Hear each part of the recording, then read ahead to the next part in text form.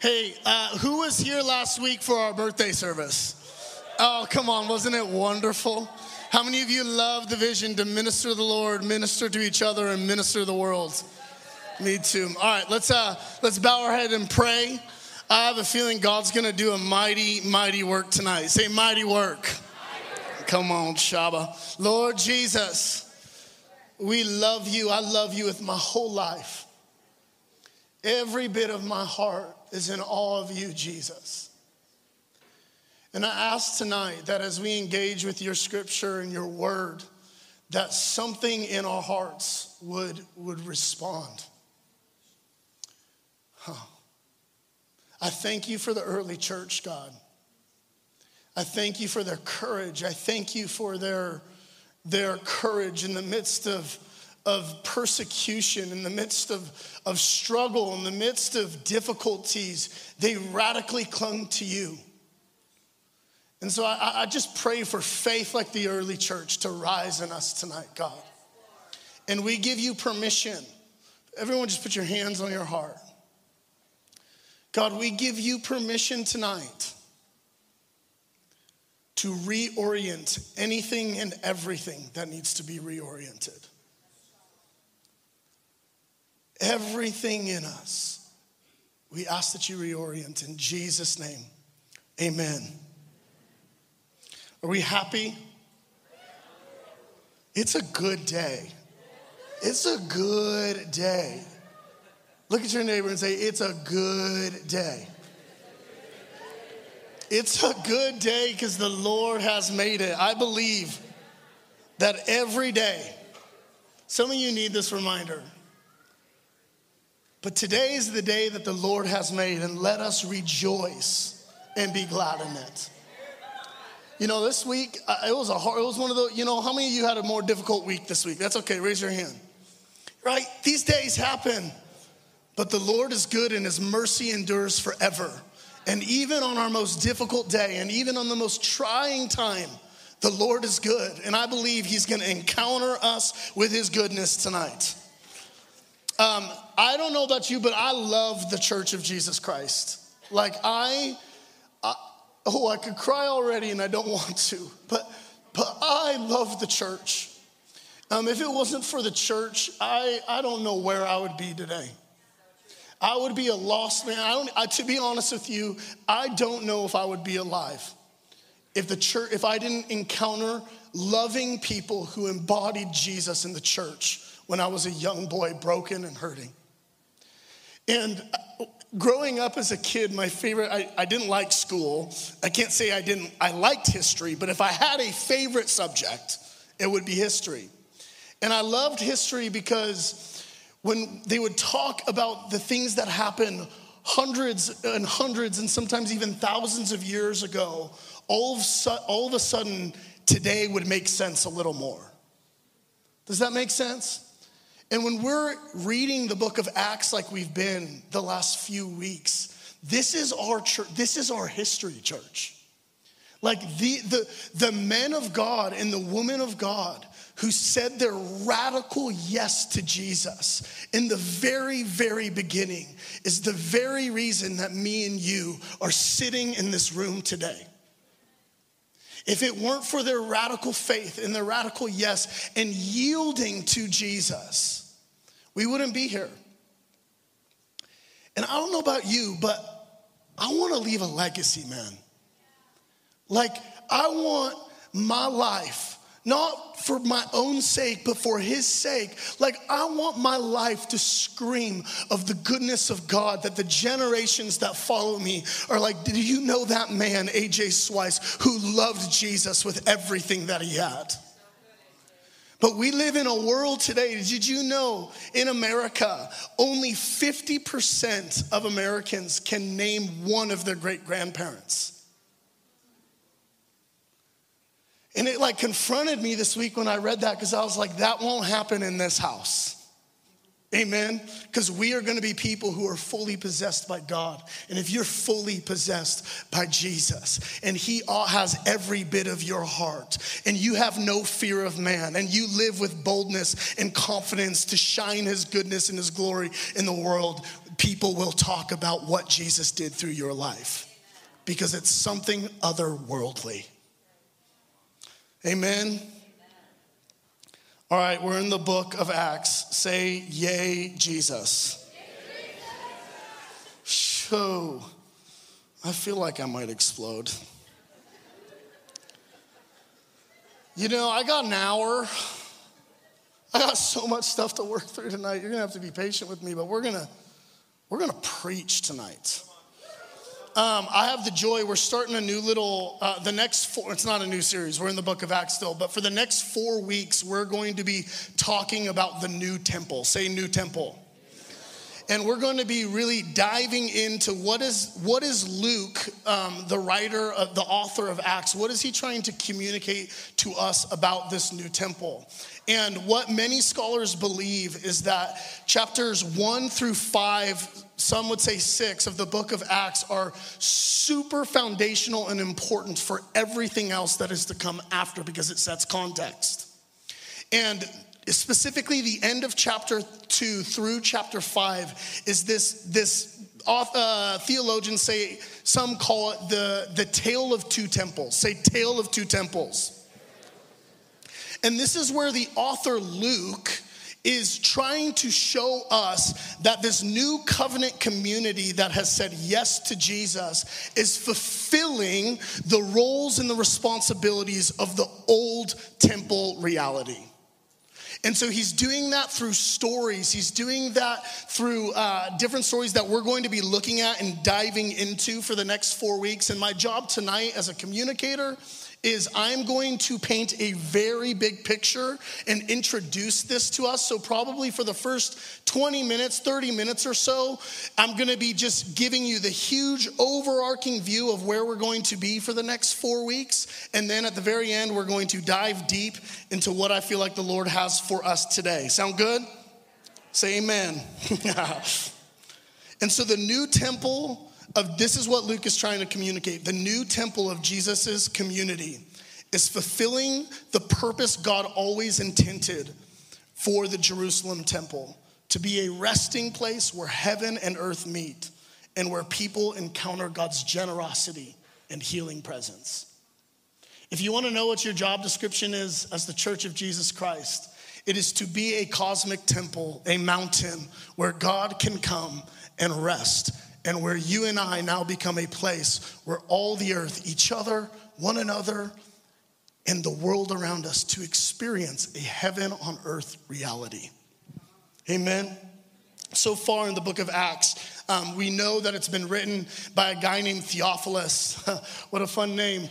And how would you like that, to be named Theophilus? That would be that one wasn't in my radar, when I was trying to think of, I landed on Sophie Joy, but maybe the next one's Theophilus. But it's written to a guy named Theophilus, and Luke is writing to this guy to explain to him the continued work of Jesus through his church. And we see in chapter 1, Jesus has resurrected, he's ascended, and he's ministering and talking with the disciples about what is to come. And what he tells them is to stay in the upper room. And as you stay in the upper room, gathered in homothumadon, in one accord, the Holy Spirit is going to come upon you and you will be empowered for mission. So that happens in chapter 1. And then what we see in chapter 2 is Pentecost. Say Pentecost. We love Pentecost around here. And Pentecost was the moment where the Spirit of God came and fell on the disciples in the upper room, and they experienced the manifest presence of God. And what we see in chapter 2 is Luke uses the Old Testament imagery such as fire and wind to communicate that the old temple presence is now here and it's resting on people. And so all of a sudden, God's presence, his holy, holy presence is resting on people. And we see Peter preach this wonderful sermon that the end times are here and that God's presence is here to be poured out on all flesh. That this presence that has been talked about and kept in a box for generations and generations is now here and everybody has access to it.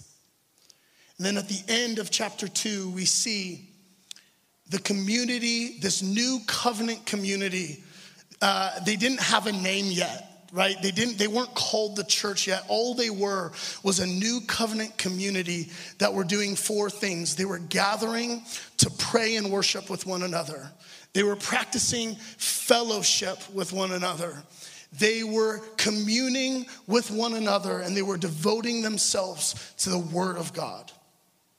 And it is through these people that we're going to begin to see in chapter 3 that the world is about to change. Say, the world's about to change. Okay, here we go. So open up your Bibles with me to Acts chapter 3. If you have your Bibles, can you raise it in the air? I want to see. Wow, come on. I have it up here, but I'm reading off an iPad. One of my idols.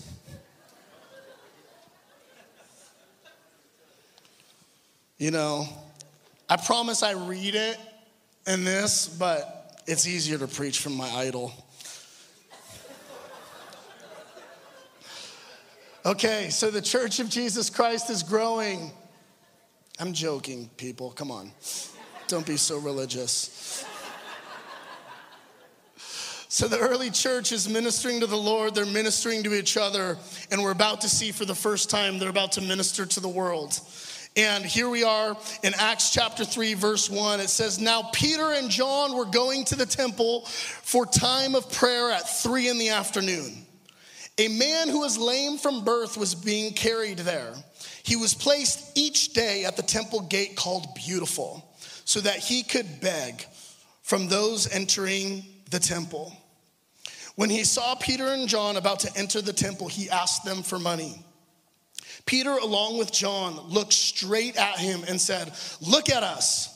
So he turned, expecting to get something from them. But Peter said, I don't have silver or gold, but what I do have, I give you.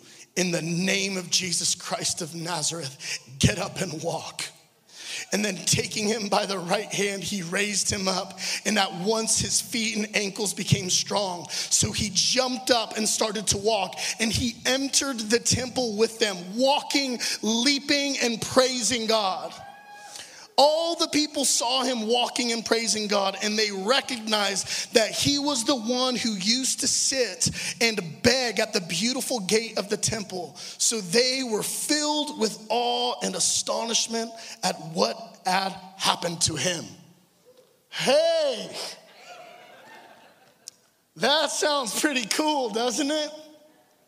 And so here we have this wonderful story. And so far what we've seen in the book of Acts is that this community of believers is spending time with one another. They're ministering to the Lord, experiencing all these things. And the Lord is adding to their number daily. But here Luke tells a story of Peter and John fulfilling their good Jewish male duties of going to the temple each and every day.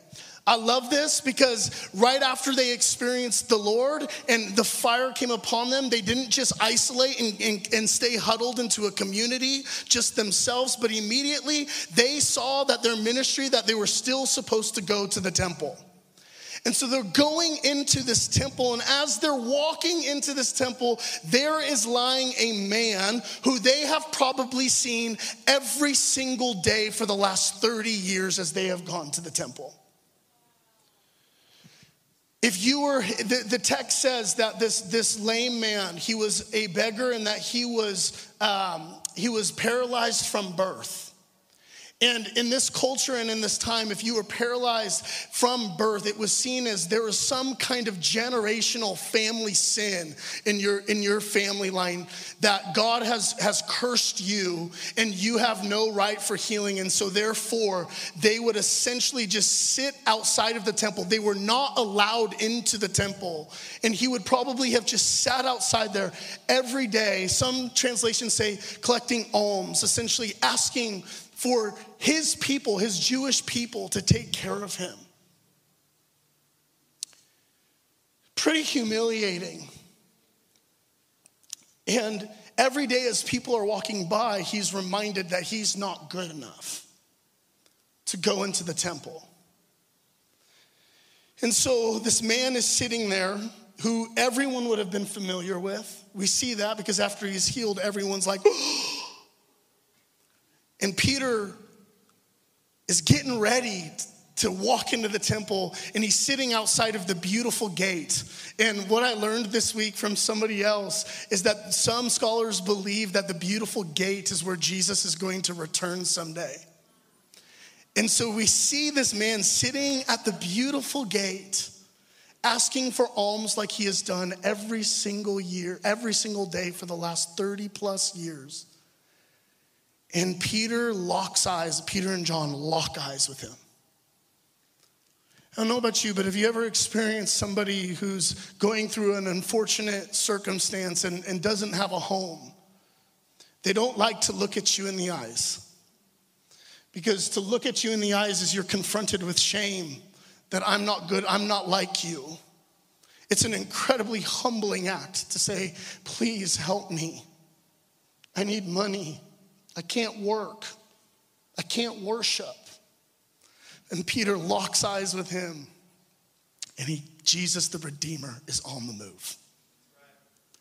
And his first miracle that we see in Luke is he is coming to heal and redeem somebody who has been told for generations that his family's sin made him unworthy of living a normal life. And God, Jesus, is on the move and heals him.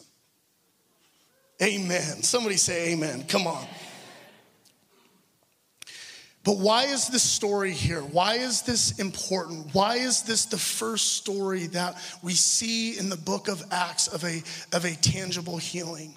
What Luke is trying to show the reader and what he is trying to show us, he's being very specific when he says that the healing took place at the beautiful gate.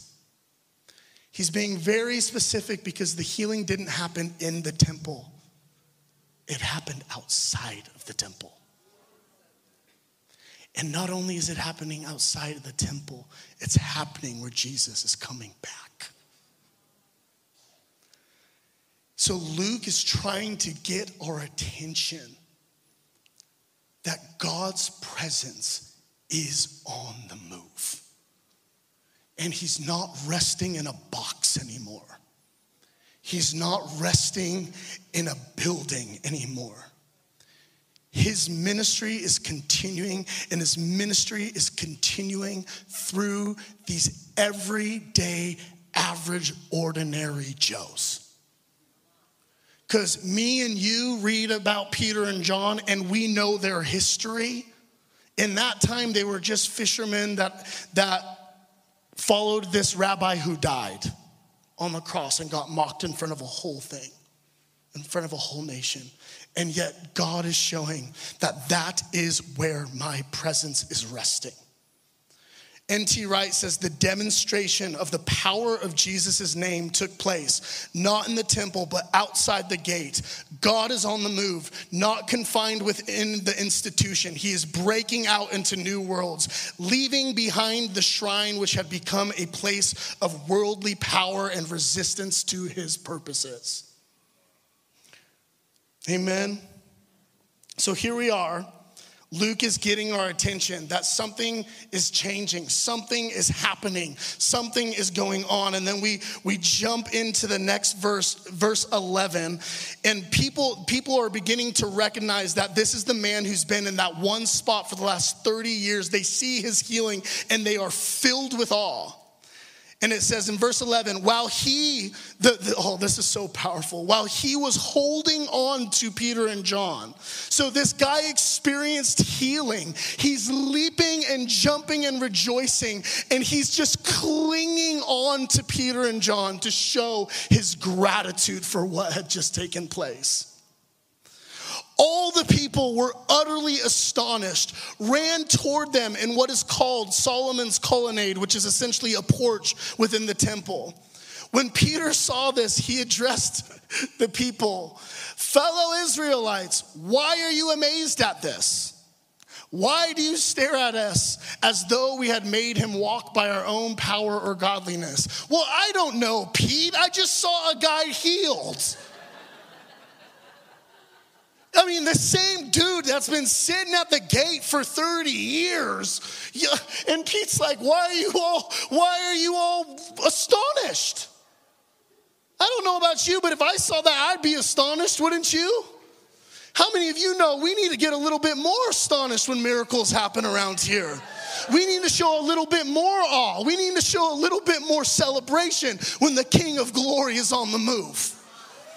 And so what I love about this is Peter, he's clearly being very strategic, right? Because there is a reason everyone's astonished is because this dude has been sitting at a gate for 30 years and all of a sudden he's walking into the temple, a place he had never been able to go before. So of course we're astonished. Jeez, dude. And this is what he says.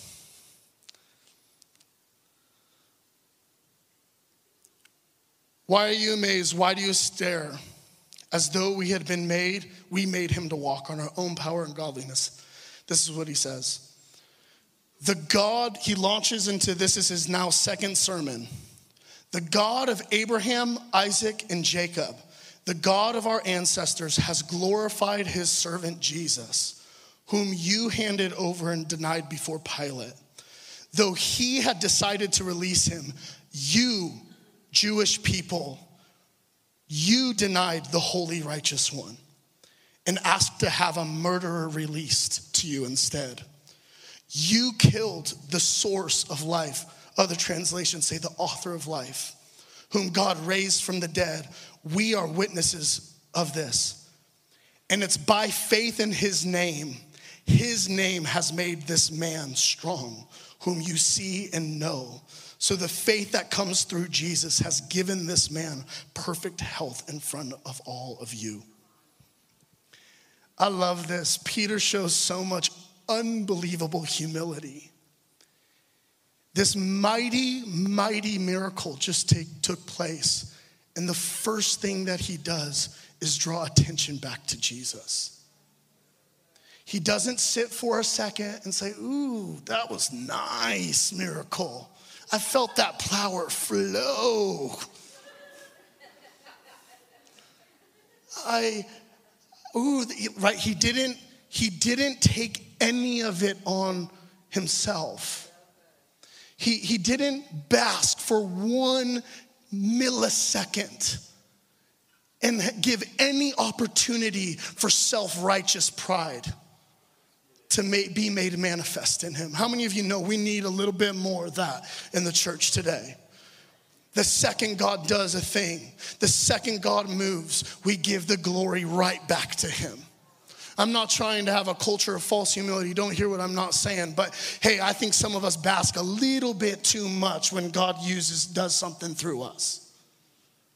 And may we be a people like Peter who are humble and said, oh, this is an opportunity to get eyes off of me and right back onto him.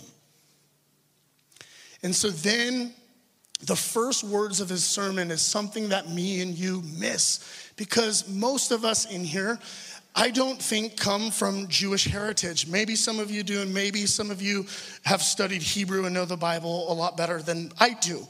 But a lot of times we can miss certain things. And one of the things that Luke is being very strategic by showing what Peter is saying is the very first thing that Peter says is the God of Abraham, Isaac, and Jacob, the God of our fathers, is doing something now through Jesus. And when he's quoting the God our Father of Abraham, Isaac, and Jacob, he is quoting Exodus 3. And in Exodus 3, this is the first time that God identifies himself as the God of Abraham, Isaac, and Jacob. And to a Jewish person at the time, this is a big deal, because in Exodus chapter 3 is the burning bush encounter with Moses.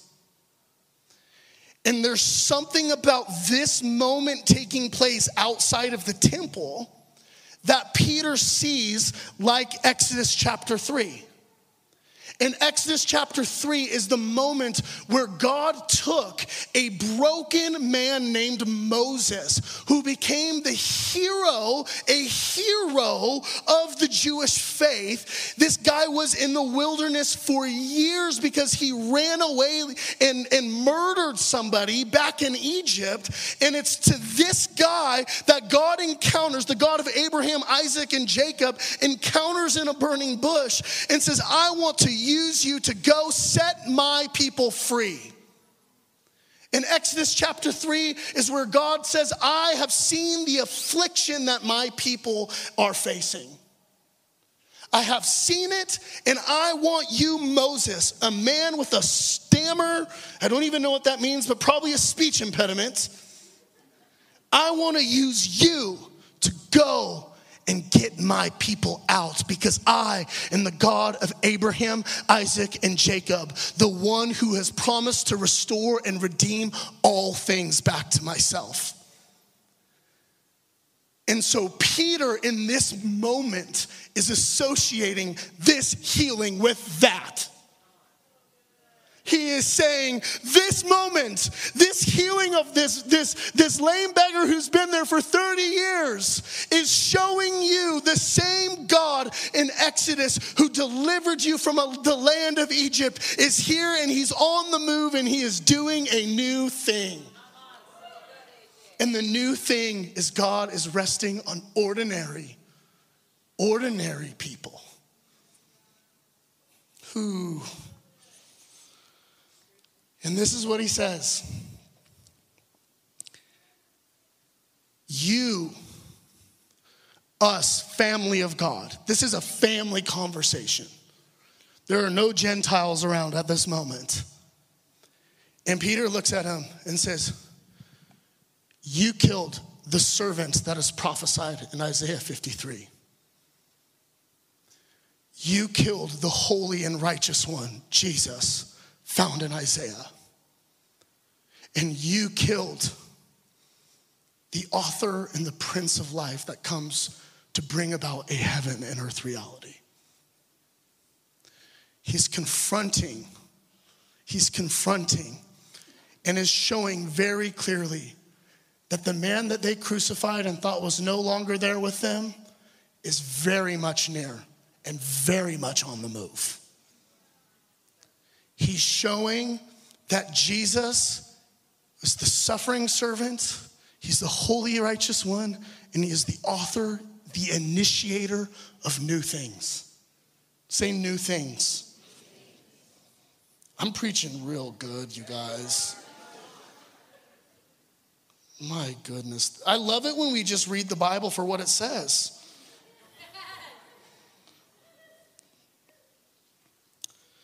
So Luke is using the story to show that Jesus is up to something new.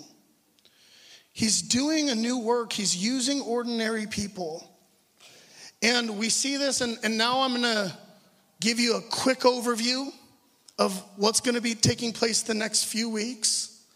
And then we're going to come back to chapter 4. But Luke is showing us that the God that they have been waiting for and longing for, he already came, he died, he resurrected, and he's the one that's prophesied over the Messiah. He's already resurrected, and he's still on the move. It's by the power of his name that this man lived. We see that in chapter 3. In chapter 4, we see that the priest, the Sadducees, and the temple police are all real uncomfortable with what's going on. They are real uncomfortable. They're not doing so great. They're like, ah. And Peter and John stay in their boldness, and we see them continually ministering signs and wonders and having conversations with these temple priests. But then at the very end of chapter 4 is this really random story. And if you're reading it, you'll notice, like, why in the world is this here? And it's the very end of chapter 4, and it talks about how a guy named Barnabas, who's the son of encouragement, sold all of his property to take care of the people in the church. You're like, Why is that story in here in the midst of when a bunch of people are frustrated? It seems like, Luke, you're being kind of random here. But again, Luke is trying to show that this new covenant community is where God's presence rests. And he's continually quoting Old Testament scriptures. And in this one, he's quoting Deuteronomy 15. In Deuteronomy 15, it says that every 7 years there must be a remission of debts. Everyone who is owed money must remit claim. Then the promise in verse 4 goes one step further, and it says in verse 4, there will be no needy person among you because the Lord is sure to bless you in the land that he is giving you. And so Luke is inserting the story of a guy named Barnabas who sold his land to take care of the church. And what it says in that scripture at the very end there is that there was no needy person among them. God is fulfilling his promise through this, not an institution, not the temple system, but this hodgepodge community of nobodies that are coming together and whose God's presence is resting on. No one told them that they were this new temple. They just started being it.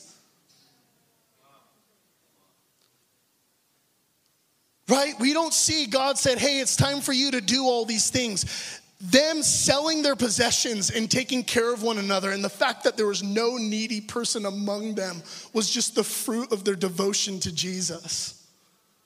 Isn't that powerful? So Luke is waving this big attention. This new covenant community is marked by God's presence. And then we get to chapter 5, which is Ananias and Sapphira. Say, oh no! Do we know this story? Raise your hand if we know this story. Who doesn't want me to talk about this story? Raise your hands. If you don't know the story, it's these two people that were trying to become a part of this new covenant community called the church. And they lied about how much money they were giving, and God struck them dead. Who's been uncomfortable with that? Okay, there needs to be a lot more hands raised. That's uncomfortable. It's not as uncomfortable if you see what Luke is doing. A good Jewish listener would have read this, and they would have been reminded of Aaron's two sons who went into the temple and infringed on God's holiness.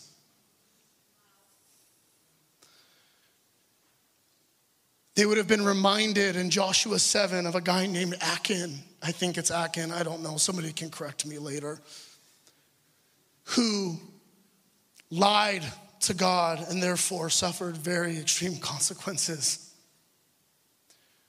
What the author is doing is, whether these people like it or not, that's where I am. My holiness is resting on these people. And what they are doing in the earth, Luke is trying to get to our attention to. This is serious business. This is an Exodus 3 moment. This is a moment in time in which God is doing a new work. Don't mess around with his holiness. Don't take advantage of grace. Because when the holiness of God is in the room, fear should rise up in us. And here we see our two people who are trying to get into the presence of the Lord without the fear of the Lord. And they infringed on the holiness of the Lord just like Aaron's two sons did. And the consequences are severe. And that story still shouldn't give us comfort. Because God's not comfortable. But I do think in the context of what Luke is trying to present to us, it makes a little bit more sense. Am I right? Do you find a little bit more rest in what Luke is trying to do? He's trying to show us God is resting on these people. Amen.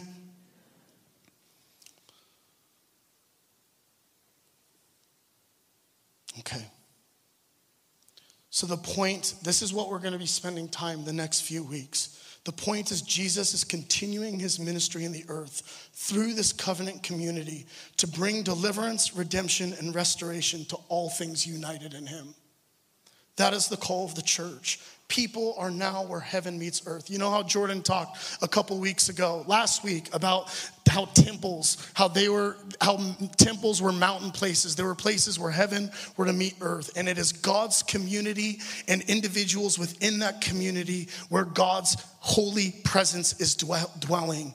God is expand his heart, and what we see in Genesis chapter 1 is his heart from the beginning of creation is to extend the tent pegs of his reign throughout all the earth.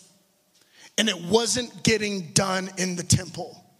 They became religious, they became prideful, they became so prideful that they missed much of what God was doing. And God was doing a new work through ordinary people, expanding his presence all over the earth. And this has been his heart since the beginning. His heart that we see in Genesis was that God wanted to dwell with people, not in a box, not in a structure. We see in Ephesians chapter 1 that we, the church, have been predestined before the foundations of the earth. That the church of Jesus Christ was in his heart before the foundations of the earth. And in him we have redemption through his blood, the forgiveness of trespasses according to the riches of his grace, that he richly poured out on us, the church, with all wisdom and understanding. He made known to us, the church, the mystery of his will according to his good pleasure that he purposed in Christ as a plan from the right time to bring everything together in Christ, both things in heaven and things on earth. He goes on in chapter 3 and says the church is to reveal the manifold wisdom of God. It's in his heart, it's always been in his heart, and it's his plan. Say that's good news. And so here we are. This is what I have for today. We got like 10 more minutes. So Peter, at the end of his sermon, I think I don't know about you, but it probably wasn't a comfortable sermon for him to preach. Hey, by the way, you killed the person we've all been waiting for.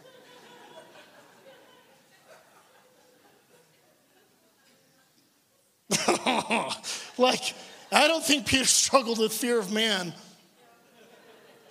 like he did just a few weeks before, when he couldn't tell a little servant girl that he was Jesus' friend. But how many know when you're consumed with the fiery presence of God, you have no fear? Because he wasn't living to please man. He was living to please God. And so the first opportunity he got, he stood up and said, "You killed him." I don't know about you. That's probably not my first sermon. But he says, "You killed him." And then he says, "But repent. Repent. For times of refreshing are here." That is good news. You know, when you're filled with the fullness of God, you'll preach and say wild things. You'll confront the sin in this world with love. And, me and you can laugh about that sermon, but what Peter was trying to do was like, I don't care what your response is. I have to tell you about my Jesus. Like, even though we killed him, he's here still. And he's on the move. And what he's looking for is people with repentant hearts. He's looking for ones who are willing to humble themselves and say, I missed it. I missed it. And we see in the beginning of chapter 4, man, we are covering a lot. Good job, AJ. We see in chapter 4, in the very beginning, some people would say this is the beginning of persecution in the church. But we see two different responses to Peter's message.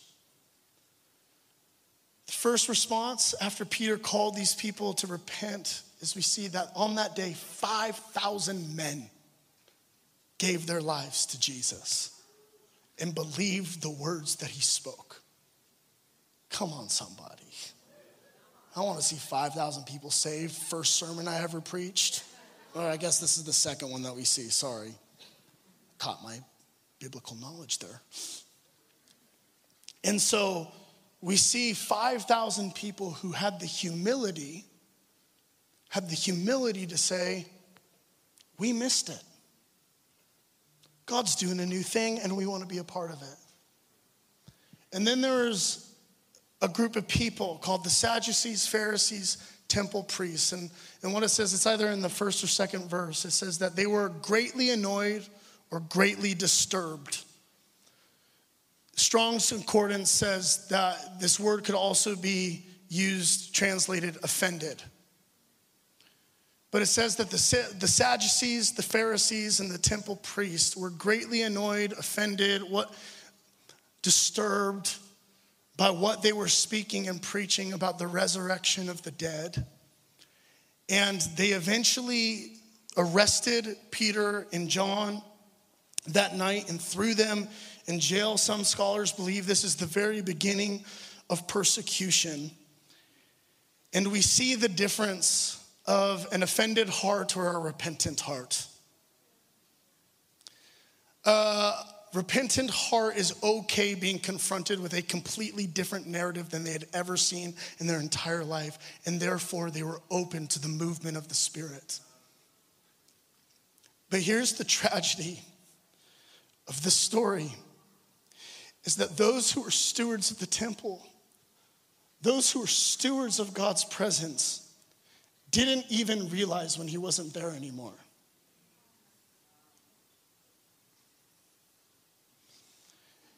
The ones who had the job title to be a resting place for God didn't realize when he left.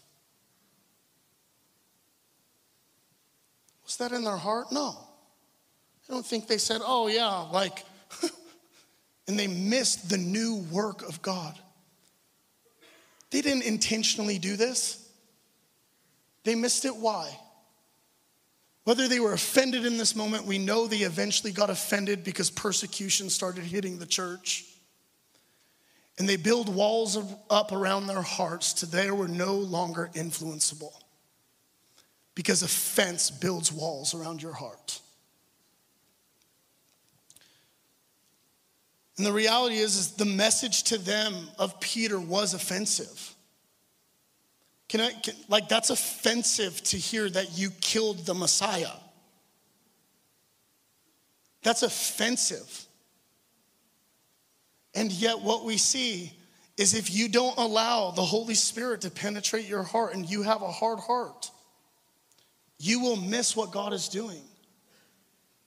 Psalm 18:19 says that a brother offended is more unyielding than a fortified city. Let me say that in another. A fortified city, I want you to imagine a city that is surrounded by Navy SEALs. And it's an offended heart is more unyielding than that.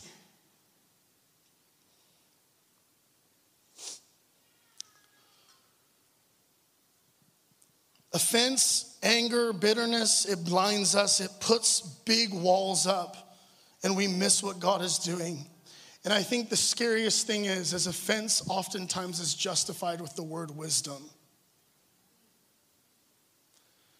Do you think that, I don't know, I'm not a Pharisee, I wasn't in their shoes. But if I were in their shoes, if they're offended like I get offended, the way I justify offense is by I start calling it wisdom. That should sting a little. Right? They probably called it wisdom to put them in jail. This is the wise thing to do so this message doesn't keep spreading. But really what we see, the problem was offense. They had an offended heart. Israel got offended with God after he delivers them from Egypt. Hebrews says that they hardened their hearts. I think a hardened heart is an offended heart. It's a heart that says, I would do this different if I were in charge. It's a heart that says, I would do it better. An offended heart says, my way is the best way. But here's what I'm trying to say is offense it's not a wrong thing to feel. How many of you have been offended before? I'm the first one to raise my hand. Feeling offense is not wrong. Living in offense is. Living in offense is sin. Living in offense is sin. And if there's anyone who ever had the right to be offended, it was Jesus. This man, Jesus, God in flesh, was killed, was asked to be killed by his own people. And yet he still extended mercy and grace. God of Abraham, Isaac, and Jacob, who continually delivered people over and over and over again, had full right to be offended that his people didn't obey him. He had every right to be offended. And what did he do? He sent his son to be the solution to redeem and bring back all things back to him.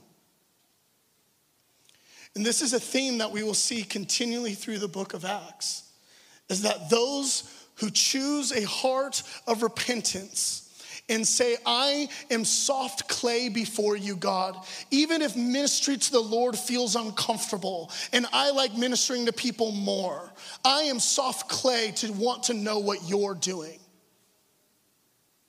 I think so many times, I would say one of the number one questions that I get as a pastor is, Pastor, I just want to experience the presence of God. I'll tell you, most of the time, if I start doing digging, I find out that they have an offended heart somewhere. Offense is more unyielding than a fortified city. I think it's time. We live in do we see offense is everywhere and like it's almost celebrated in the world today. Like offense is almost like you're courageous to be offended. We coddle offense today. We coddle it. We say, we form communities around it. We say, yay, a bunch of us who have the same pain. Let's sit here and da-da-da-da-da. And then we oftentimes as the church can get so offended with the world that we no longer extend grace and wonder why we don't see the Spirit of God moving in the earth. You want to see God start showing up in the world? Stop being offended. Stop being offended. Stop being offended with the LGBTQ community. Stop being offended with liberal agenda or conservative agenda. I'm not saying don't like it, but extend grace and mercy. Show them the love of Christ. What did Jesus do with the adulterous woman? He could have thrown a stone, but what did he do? He said, go, sin no more. Amen?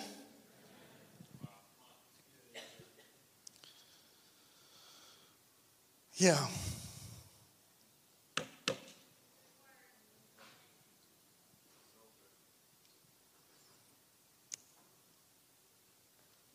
I just want us to be, all of us, me included, wants to be more like Jesus.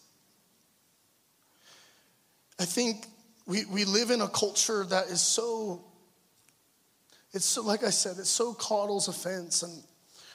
And I think we so unknowingly bring that into church sometimes. I don't think it's intentional. I don't think any of us are walking around trying to be victims. I don't.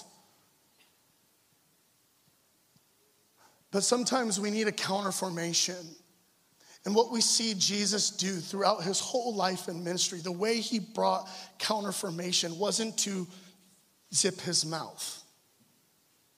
He would say things like, eat my flesh and drink my blood.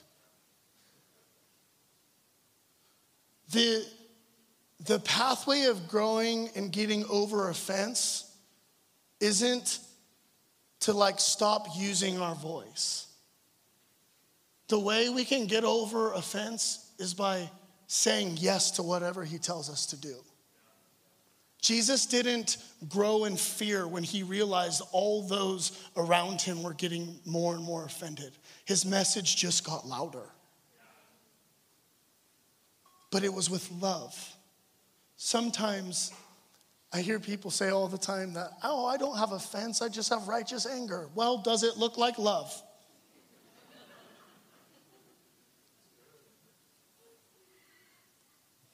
Okay. I think we're good. Do we get the point? Are you offended?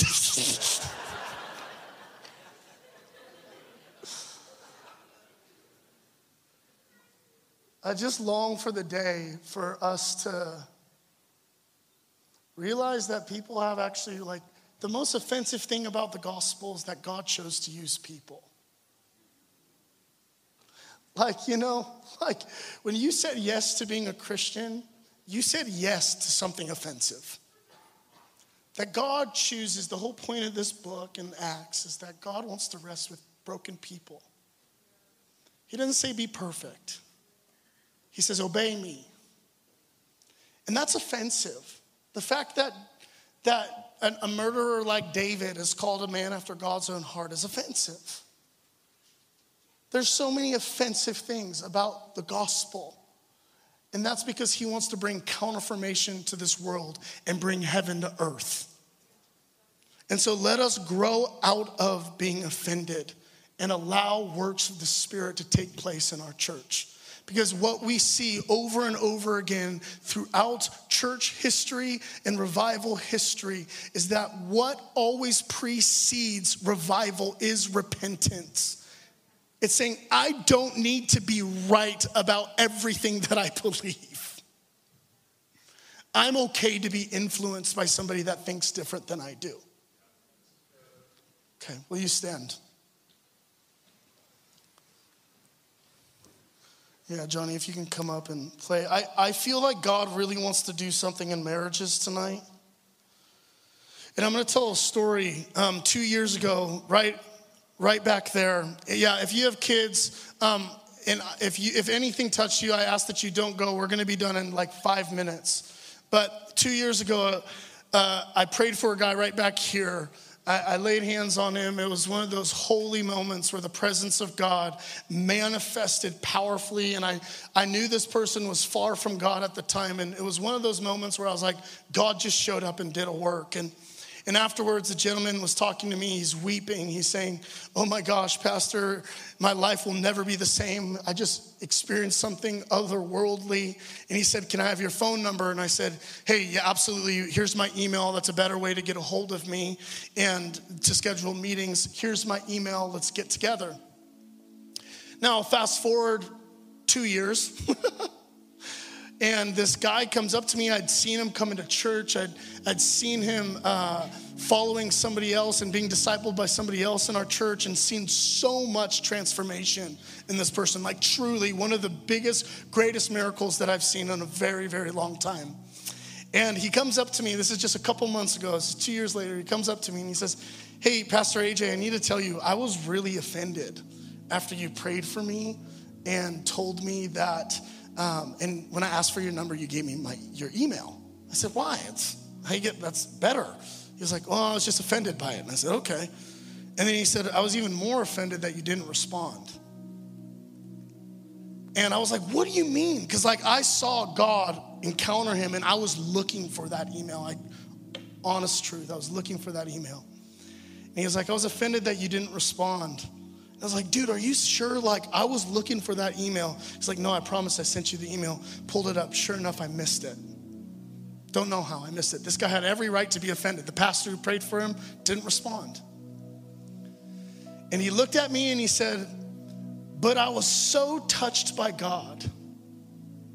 I was so moved by what I experienced in that moment. I chose to not go to offense, and I forgave you. And he said, my life has changed in this church. Everything in me has changed. If he would have stayed offended, I don't think he would have been in this church much longer. And he had every right to be offended. The pastor, not right to be offended. He had a right to feel hurt. And so I think the Lord tonight just wants to bring healing to hearts. And he wants us to be more like Jesus. And I feel tonight, I felt so strongly that there is hidden offense in our heart, and it could be from a long, long, long time ago. And so I got a couple words of knowledge that I'm just gonna release, but I don't want you to leave this place tonight until you've let go of offense in your heart. Like, I don't want you to leave tonight. If you have to be here for an uncomfortable amount of time, great. So will you close your eyes? If we can turn off the lights, turn down the lights, would be good. But I felt like God, there's been offense in some marriages. And the offense is one of you has had a radical encounter with the Lord and has changed a lot in the last few years, and the other one feels really hard, really far behind. And I feel like God just wants to come in and crash in, and he wants to build unity in your hearts. I also felt like there's people in here who are offended by their boss in their workplace. You have a hard boss who's mean and controlling. And God's asking you to forgive and to extend grace so that his spirit could blow through. I feel like there's people in here who have been offended by the hyper focus in the body of Christ today on ministry to the Lord. And you've been like, it's been disguised by saying wisdom, by saying like, oh, I'm just a people person. And I feel like the Lord wants to bring healing to like people who are offended with like maybe more prophetic leaning people. And I feel like for prophetic people, he wants to bring healing for offense that people have for more pastoral leaning people. I also saw people walking into the church offended that no one said hi to them. And you were hurt, and the hurt's okay, but it's turned to bitterness and resentment. And now the motive for you being here is to try and change this place rather than, to serve and to heal. And then I saw some of you offended with God due to your financial situation. People saying, I thought you were a provider. I'm offended that it doesn't look the way that I want it to look. And I just feel like God wants to come and I got convicted last week of offense in my heart that I didn't even know. I had offense in my heart towards something that my 8th grade teacher said to me. And it's been in my heart for a long time. And so I'm gonna invite the prophetic ministry team to come up. We have kids here to minister today. How many of you know kids they don't get offended? And so I felt like we have the perfect ministry team today. It's children. Children know how to extend mercy. Children know how to extend grace. And so I don't know if you're feeling moved at all. I just want to encourage you to come up. I don't care if it's a whole mosh pit. It probably should be. And a whole bunch of us down here and just receiving ministry from our children and from our prophetic ministers. And just I want to create a time of repentance. And I don't want you to hear what I'm saying. We are not supposed to be doormats, but we are called to be peacemakers. And I feel like God is going to come and heal hearts tonight for not just wounds that are current, but wounds that have happened long ago. He's going to bring deliverance. And so, Lord Jesus, I just love you. I honor you. And we repent, God. And we say, I ask, Lord, that you would make our hearts soft again. Make our hearts soft again. Make our hearts soft. We want to be influenced by you, God. And if you're doing a new thing, we say we don't want to miss it.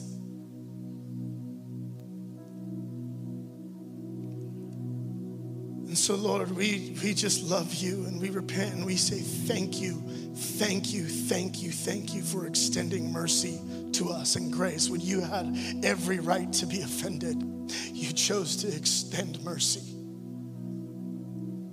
And so we love you and we honor you and praise you. In Jesus' holy, mighty, and wonderful name, amen. And so I encourage you, if you want to have conversations, please leave and talk out there. But I do feel that some of you tonight need to respond. Don't leave this place if you have any offense in your heart. And if you need healing in your bodies, I feel like these kids are going to release some mighty